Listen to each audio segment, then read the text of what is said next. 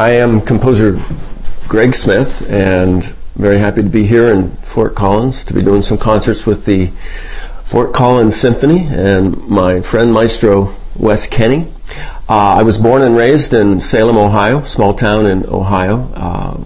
Had some very musically supportive parents, and they exposed me to music of the time, which for them was musical comedies, musical theater stuff, the pop records of the day. Eventually I started piano lessons at the parochial school where I attended that did not go at all well.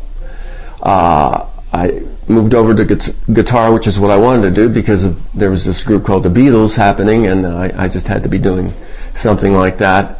Guitar went better for me, so I found my way back to piano and got through enough lessons to be able to play keyboards and some guitar in rock and roll bands. And so I cut my teeth in the 60s and 70s on the music that was going on at the time. Cut my teeth and ruined some of my hearing, but that's another story. Eventually, in high school, I took a music theory class. And up until that point, I hadn't really done too much note reading. It was more playing from the heart, playing rhythm on guitar and keyboards. And when I took this theory class, lightning went off. And I thought it was time to maybe learn the nuts and bolts of music and learn to read. And so I got started in an extension course at the local university, Youngstown State University, where they had a school of music called the Dana School of Music. And I kind of got up to speed reading notes and eventually went there. I got my degree in music composition and did a year of graduate studies. I was a graduate assistant in music theory and composition, and that was really terrific. So I had a real eclectic taste for music. I still do. In fact, I consider myself to be a severely eclectic composer, and I wouldn't want to have to sell my soul to any given style. I actually like to monkey with all of them. I did study conducting in college with a couple of professors. I'll be honest with you, though, I live in Los Angeles now, and I operate in the commercial music field, doing whatever call comes in on the phone. And it's assumed that if you arrange and orchestrate the music, that you will lead the session. And so I conduct sessions. I don't conduct live situations. I certainly respect what real conductors do. I like to think that, yes, I'm a conductor, but actually I just play one on TV. I think it's important to know I've been in Los Angeles since '92, but before that I did 11 hard years in New York City. And in New York City, I went there because I had written some musicals when I was back in Ohio, and New York was, first of all, it was closer to Ohio. It wasn't such a huge quantum leap to go there, although, trust me, it was another planet. When I got there was a lot of musical theater activity. I could play auditions for singers. I could be a music director of a cabaret. I could function musically in the theater world in New York. It eventually led to working for music production companies that were doing commercials, were doing themes for news channels, and that took me into the recording industry, where I got to work with the best of the best in New York, and saw how that training worked. And it was a baptism of fire. You could write it Tuesday, you'd hear it Wednesday, and that's how I really got indoctrinated into the recording world. And eventually, while in New York, I met someone who recommended me to the Disney company in Florida. They needed someone who could do theatrical dance arrangements, because so much of what Disney does is theatrical, especially at their theme parks, dancers, parades, like fireworks shows, what have you. And it turns out that they pre-recorded a lot of their music in Los Angeles. So they would engage me in New York and fly me out to Los Angeles, and I had a chance to see that world, which was so much more dense with opportunities. The film industry was out there, the huge TV industry was out there. I could still do theme park work, plenty of commercials. There was all kinds of stuff, and there still is a lot going on, as well as international work in Los Angeles. I encountered so much more international work than New York offered. So I went, packed up 2 kids before they were in grade school. It was easier to make the jump before they were too old. And hit the ground running in 92, and it's been a really nice ride for me. How do I write music for commercials that are based on, in this case, the Disney features? The merch is, do I just shoot in the dark, or do they give me some background? The answer is, a lot of times if there's a new animated feature coming out, I'll be privy to what it sounds like. Either I'll hear some recordings, or ideally, as was the case when Pocahontas was coming out, I went to actual presentations of the pencil sketches, which was terrific. I knew all about it at that point, and it happens lots of different ways. Disney is very protective of exposing that music to certain people, so sometimes it's a little hard to come by. Frozen is one example where it was so safely guarded that I was not as aware as I wanted to be in the first round of commercials I did for Frozen projects as I would have liked. Now, I made adjustments along the way. Once the soundtrack was released, everyone's heard it, and so it's really nice to know what that movie's all about, because they really do want the commercials to sound like they came from the same parents as the movie. My process of notating music, first of all, I feel lucky to be part of the old school, and I don't know if you can see the lump on this finger. That lump got there from holding a pencil, perhaps too tight, or maybe more likely for long periods of time. I started out with pen and ink and pencil and paper for the scores, ink for the parts. See, my first real music job in New York was as a copyist, and there was no computers were not happening then, so I learned the old-fashioned way. I'm glad to know that, and I'm glad to not have to do it that way anymore. and now when I do music, let's say for a Disney theme park show, fireworks show, or something like that, my clients want to hear all the music mocked up by computers, by samples, and so there's no guesswork when we go to the actual session with the live musicians. So my work gets mocked up in the computer, and those same notes that become the demo for the project, they get exported to, let's say, software like Finale, you're probably familiar with that, or Sibelius, and then one of Disney's music prep guys, copyists, opens it up in their software, and then the information is, I guess, in computer notation. It's sent back, it's printed up then, it's sent back to me, and I add my detail work, my accents, my slurs, my lyrics. I can change things with pencil and paper. I still do it that way. And then I send that back, that gets inputted into the computer again, and it's done. My main equipment that I do all this work with is a sequencer called Digital Performer by Mark of the Unicorn, Motu. And it's a wonderful platform for sequencing and for recording actual audio.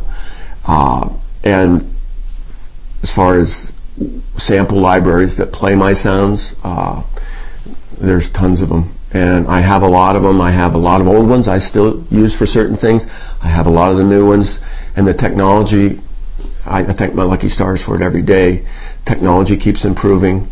The flexibility of the sounds keeps improving. Although I'm more of a note person and less of a programming person. Like I don't feel the need to go in and tweak every little sound, and the less time I spend with the computer tweaking, going in deep, the better. So some of the libraries that come right out of the chute sounding great, I like to use those. The fact that a lot of the things I sequence and do on the computer will end up being played by live musicians is a good thing and a bad thing. It's a good thing because I do know how to write for the live musicians, and the danger is if you put it in the computer, well, the computer will play anything you want at any tempo you want. It's a trap because it translates differently when live human beings have to play for it. So it's important to know how the orchestra works before you fake it with the computer, or you get yourself into trouble. I'm constantly trying to remind myself that, okay, but what's this going to sound like when the live players see it? And you haven't lived until you've been on an orchestral session as the conductor, as the composer, arranger, and you get called down on something by a musician, I say called down, they're certainly much more polite than that, but if you've written out of their range, that's an embarrassing moment. And they'll be diplomatic, but the rest of the orchestra knows what's going on. There's so many examples of how much more difficult it used to be compared to now, and one of the prime ones is when I was a keyboard player playing in rock and roll bands, I used to have to lug around a Hammond organ, and by the way, the dollies you put on the organ so you could carry it were heavy, so you just made the whole thing a heavier experience. A Fender Rhodes, very heavy box. There was so much to carry around, and now it's a bunch of ones and zeros in my computer. But the truth is, and if you go to lots of studios in LA, they still have Hammonds, and they still know how to mic a Leslie. And there is a difference between the real thing and, trust me, for almost all of my applications of a Hammond organ, my plugins work just fine on my computer. I'm here in Fort Collins to perform educational concert work called A Major Minor Mystery, which it's a whole genre of work I do. I think I have 8 titles now. They're alternatives to Peter and the Wolf, alternatives to Young Person's Guide. And a long time ago, a friend of mine who was playing on string sessions and contracting strings for me in New York was some emerging conductor, and she turned out to have quite a stellar career, and she's still a good friend of mine and angel, Maren Alsop. And she's now music director of the Baltimore Symphony and Sao Paulo and guests all over the world. And she said, why don't you write educational concert work? And at the time she was music director of Eugene, and she was looking for something new to do besides Peter and the Wolf. And so I said, okay, I'll do it. I had no idea that I was getting myself into a whole little closet industry for myself that some 25 years later, 28 years later, I guess now, it's the most fulfilling thing I do, because I get to write the scripts, I get to write the music. There's no oversight. There's nobody looking over my shoulder like everything else I do. I'm not trying to please the client. I'm trying to teach emerging audiences about music, something I love. Most importantly, the music played by the symphony orchestra. I mean, I love the symphony orchestra. It's no secret. And just like anything you like, you want to tell someone about it, right? Right? So that's what these pieces do. Now, this Major Minor Mystery was commissioned by Maren. We premiered it at the Cabrillo Festival of Contemporary Music, where she was music director for 25 years. She just finished. We gave her a good send-off in August, too. And it's a mystery, basically a mystery novel done in chapters, where we meet the various sections of the orchestra, and it turns out that there's been a crime committed. The crime is that someone changed the major to minor, and the narrator, in this case myself, is a bad guy that's not as bad as he'd like to be. His name is Inspector Beckensteiner, which happens to rhyme with minor and serves me well. Also, it's I guess if you look at German, it sort of means cymbal stoner, which that's not a bad thing either. So he interrogates the various sections of the orchestra, trying to find out who changed the major to minor, even suspicions of the audience. And he certainly doesn't trust the conductor, in this case my friend Wes. And it's tongue-in-cheek. He's kind of a Sherlock Holmes gone bad. And after about 22 minutes, we reenact the crime. And the best surprise about these works I've done is the willingness of the orchestras to go outside the usual musical boundaries. They have to do a lot of things that are non-musical. They have to scream a little bit. They have to be suspicious of one another. They have to act a little bit. And it always pleasantly surprises me that they do it, because if they didn't, as the narrator, it would hang me out to dry. So it's a very enjoyable experience for me to goof with them. I get to goof around with Wes a little bit, and the audience sees us having fun, and hopefully they're entertained by the storyline and a few jokes. And it's a nice way for me to spend my day. Wes is a good friend of mine, as is his wife Leslie, and I met Wes at the Cabrillo Festival of Contemporary Music. The Cabrillo Festival of Contemporary Music is in Santa Cruz, and it's been there for years and years and years, over 50 now.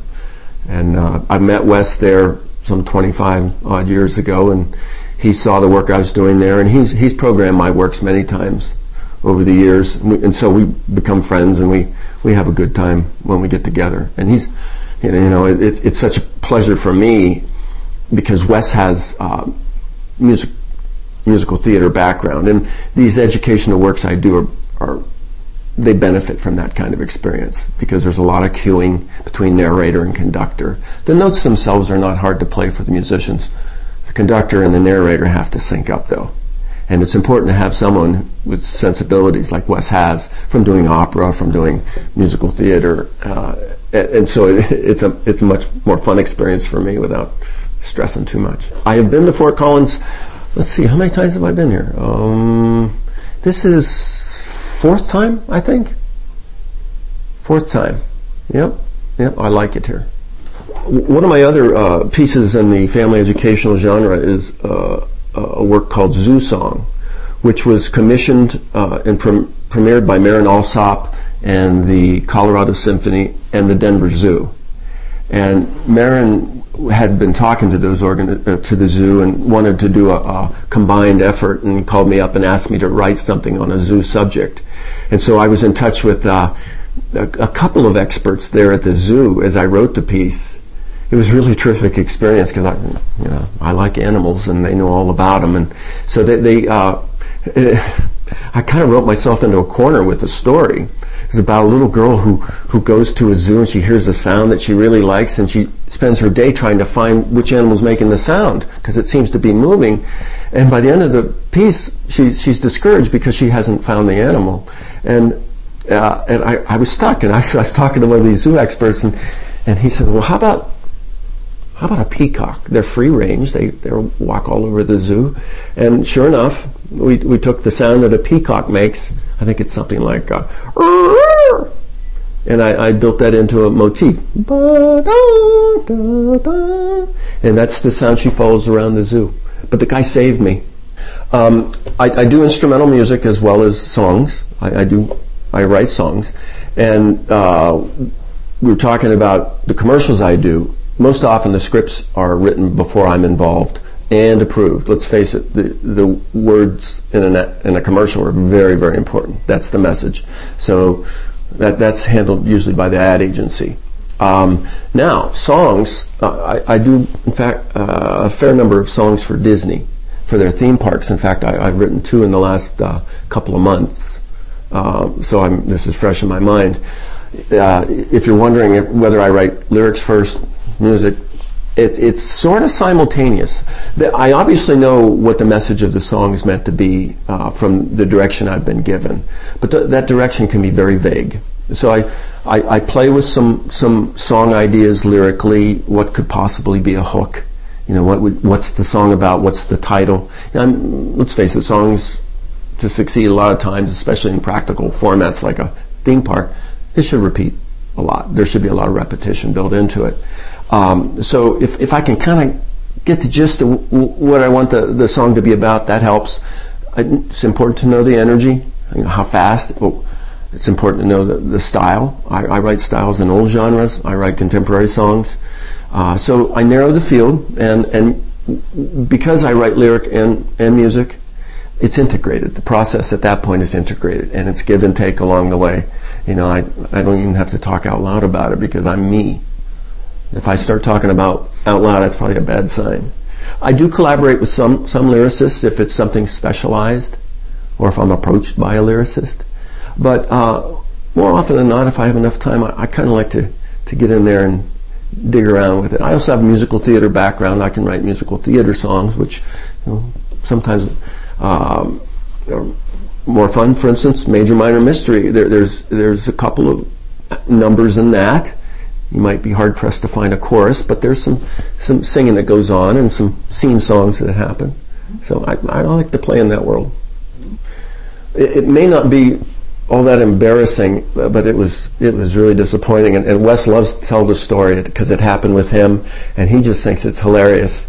And I go along with it, the fact that he thinks it's funny. But we were doing a concert at the Concord Pavilion, just north of San Francisco. When Wes, at the time, was conductor of the Oakland Youth Symphony, a very fine youth symphony, man. They were really good. And we were doing a piece called The Orchestra Games for about 4,000 fifth and sixth graders. No kidding, 4,000. Big place, kind of an outdoor place. And they were all there. We were having a little sound check. The orchestra was playing, and I was narrating. And there was a gentleman going after me who rapped with the orchestra, and he was the closing act for the concert. And he decided to warm up the audience a little bit while we were doing our sound check, which pointed out to the audience that there was going to be a guy rapping with the orchestra. And then the concert started, and I came out and narrated my piece. They didn't really want any delay before getting to the guy that was going to rap for them with the orchestra, and that's all I became at that point. So I was nothing more than a delay for them. And Wes tells the story better than I do, but that was a painful moment. Not so much embarrassing as it was painful. They didn't want to see me. I was 24 minutes of keeping them from what they wanted to hear. Tempest Fugit is the most recent piece I've written in the family educational genre, and it was commissioned by the Brevard Symphony and conductor Chris Confessori down in Florida. And it's the shortest of all my works. It's just a 3-minute, these are the sections of the orchestra piece. That's Time Flies, Tempest Fugit. And that's the most recent. And as far as in the works, looking ahead at I have a few ideas cooking, but I'm holding off on finishing them until I can maybe pinpoint interests of specific orchestras. If, for instance, when I wrote Major Minor Mystery, I had talked to the Cincinnati Symphony. They had a need for something a piece that covered the major minor idea, and so that's why I wrote it. I like to try and tailor what I write to some orchestra's needs. It just makes more sense. So nothing cooking. As far as me playing instruments these days, I can play it into a computer and fix anything, any mistakes, any shortfalls I have. So it robs me of some of my technique. I still have a piano in my living room, but it doesn't see a lot of action. I have my guitars on the wall that I pull down when I need to put a track on something.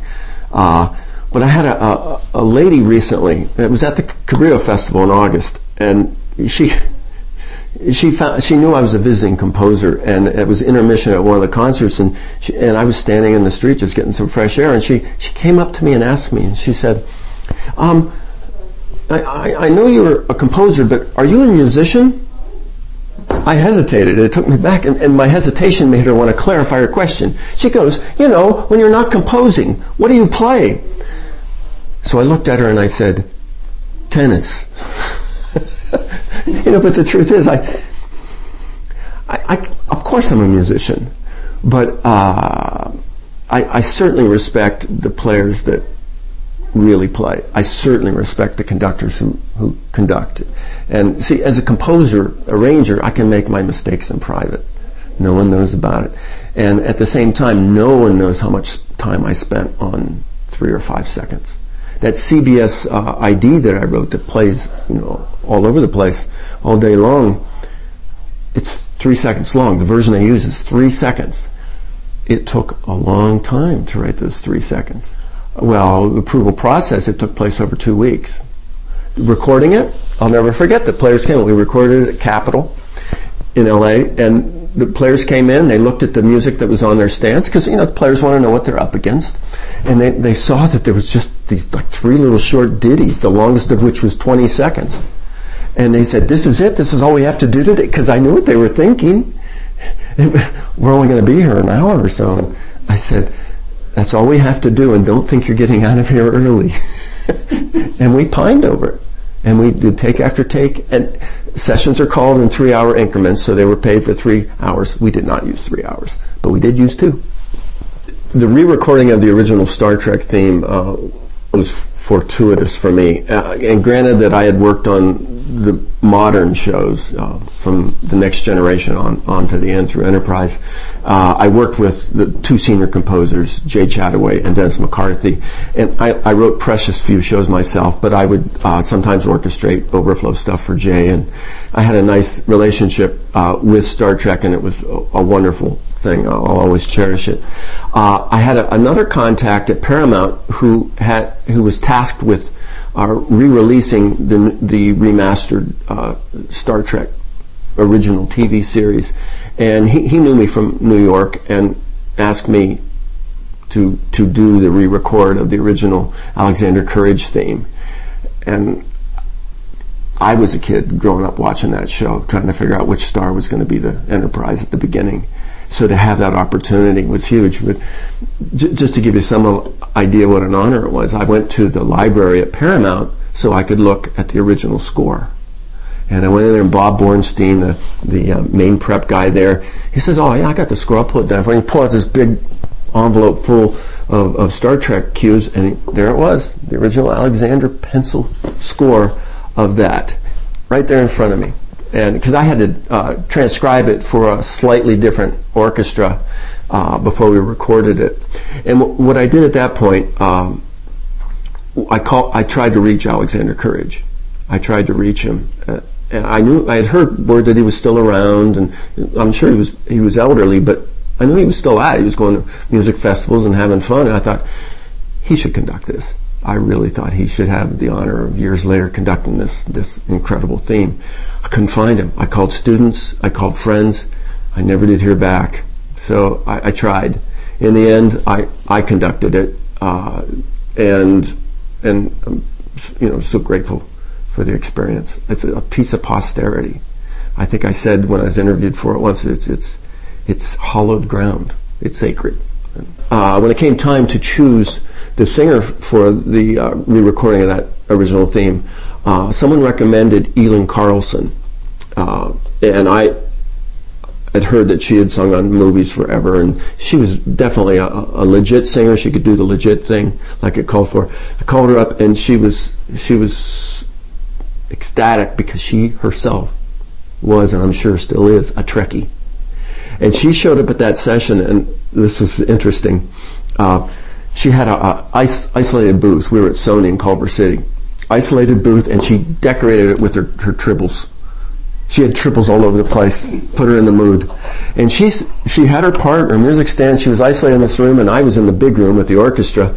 And we played the thing 8-9 times before I realized, she had sung it pretty much perfectly every time. She could stop singing now. We had her, but I forgot that she was by herself. And so she wanted to sing it every time, and every time it was terrific, and she nailed it. Do you know how bad it would have been if the singer wasn't up to snuff? She was right in every way.